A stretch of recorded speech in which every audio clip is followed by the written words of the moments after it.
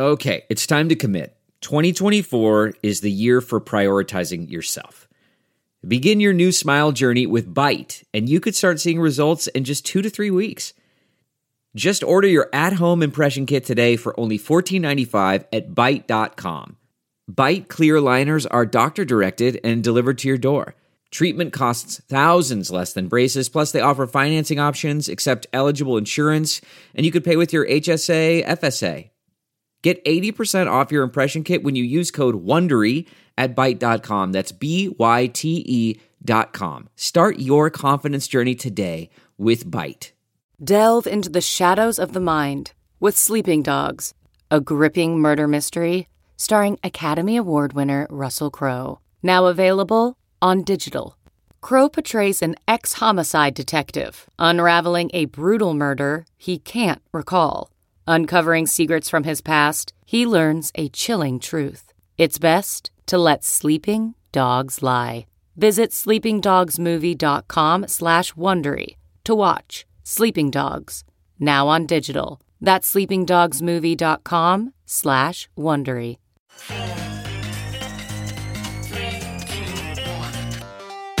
Welcome back to The Breakdown with me, NLW. It's a daily podcast on macro, Bitcoin, and the big picture power shifts remaking our world. The Breakdown is produced and distributed by CoinDesk. What's going on, guys? It is Saturday, February 4th, and that means it's time for the weekly recap. A quick note before we dive into today's show, there are 2 ways to listen to The Breakdown. You can hear us every day on the CoinDesk Podcast Network feed, which comes out in the afternoon and is featured alongside other great CoinDesk shows, or you can listen on the Breakdown Only feed, which comes out a few hours later in the evening. Wherever you're listening, if you would take the time to leave a rating or a review, I would so appreciate it, as it makes a huge difference in new people finding the show. All right, friends. Well, if you have been on Bitcoin Twitter this week, you've probably seen some tweet like this hyper-viral message from Leah Halpern. She writes, Lebanon Central Bank has announced it will devalue its currency by 90% as of tomorrow. Imagine waking up one day and your life savings are gone. Absolutely criminal. Now, on the surface, this is a totally understandable take, but in many ways, what happened this week was not the trigger event, but instead the culmination of years of monetary and economic horror for the people of Lebanon.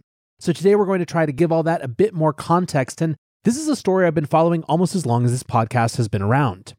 In April 2020, I released an episode called When Currencies Fail, a primer on the crisis in Lebanon. At that time, part of why Lebanon had exploded into consciousness for the citizens of Bitcoin Twitter were provocative headlines saying that Bitcoin was trading at $15,000 per Bitcoin in Lebanon.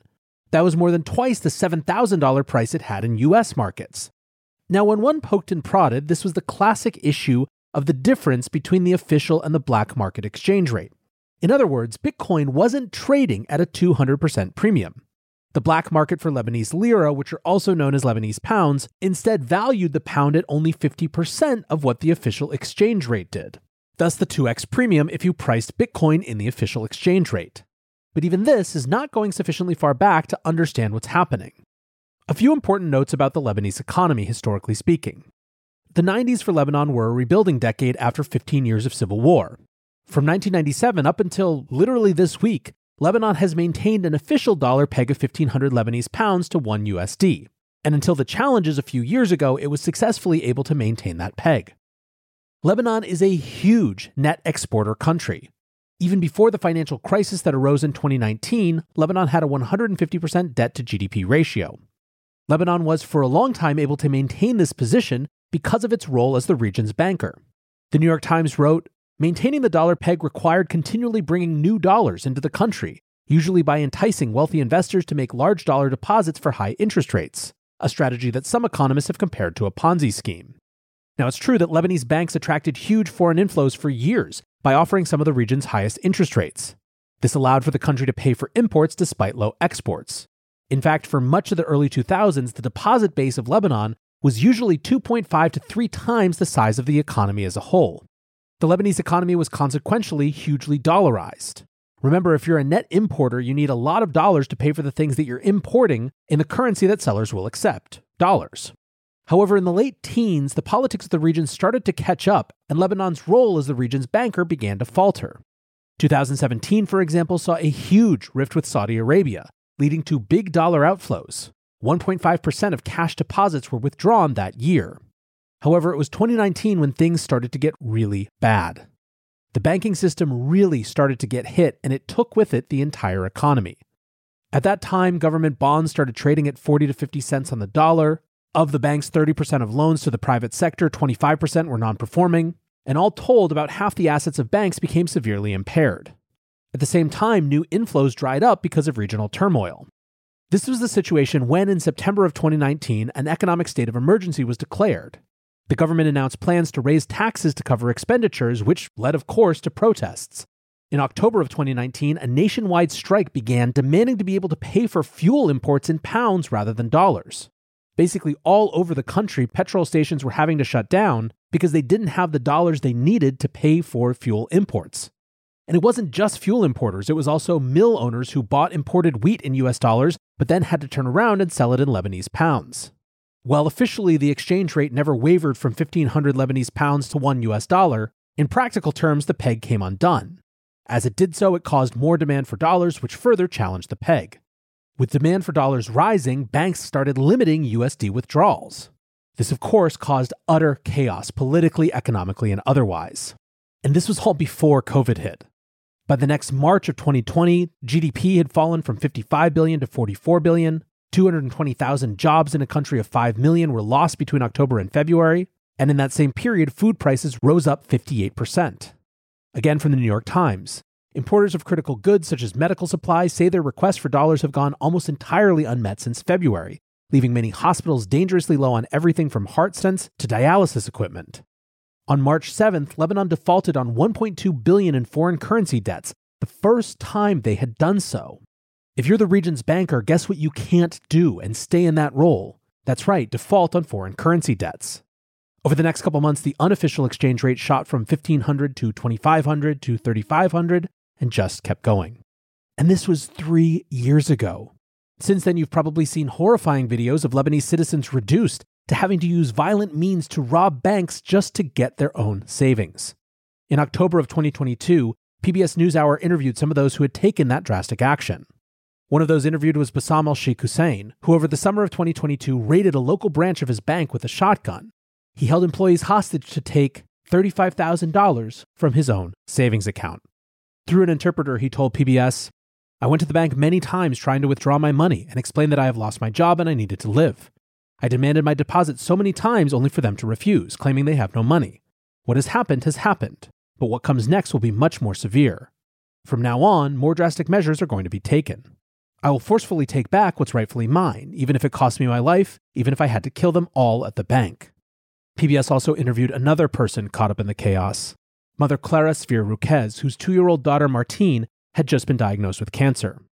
Now, the type of leukemia that Martine has a 90% survival rate if treated. And she was in a middle-class family who could afford the treatment with their $45,000 in savings, if, of course, they were allowed to access it.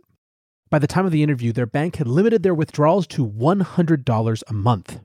Clara told PBS, "We spent what little savings we had trying to get her into a hospital, but they weren't enough. What can $100 a month do for us? That won't even pay for a one-night stay at the hospital. That doesn't include surprises like tests and infections. The banks are withholding what's rightfully ours. They're making us beg for our dignity. Time is against us. Plenty of people are resorting to illicit measures. And I'm not saying I support it. But when it comes to the health of one's child, a person will do anything. My husband might go wreak havoc at the bank, who knows? While I'm facing these challenges, she's suffering all this pain and is so afraid. She holds my hand and asks me over and over again, 'Why, Mama?' And for that, I have no answer." As a father, I can't imagine being placed in this situation. There isn't a building, a business, a bank in the world that I wouldn't burn to the ground if my daughter's safety was threatened. The madness, indignity, and cruelty of your child's life or death being left to the ability for your bank to give you money that was rightfully yours is impossible to comprehend. It's the type of thing that radicalizes people. The point is, for those who are just seeing these headlines of devaluation, there is a much larger story. Deputy Bureau Chief in Lebanon for Reuters, Timur Azari, tweeted on January 31st, "Lebanon will officially slash its currency value from 1,500 to 15,000 pounds tomorrow, a move that will hit bank balance sheets.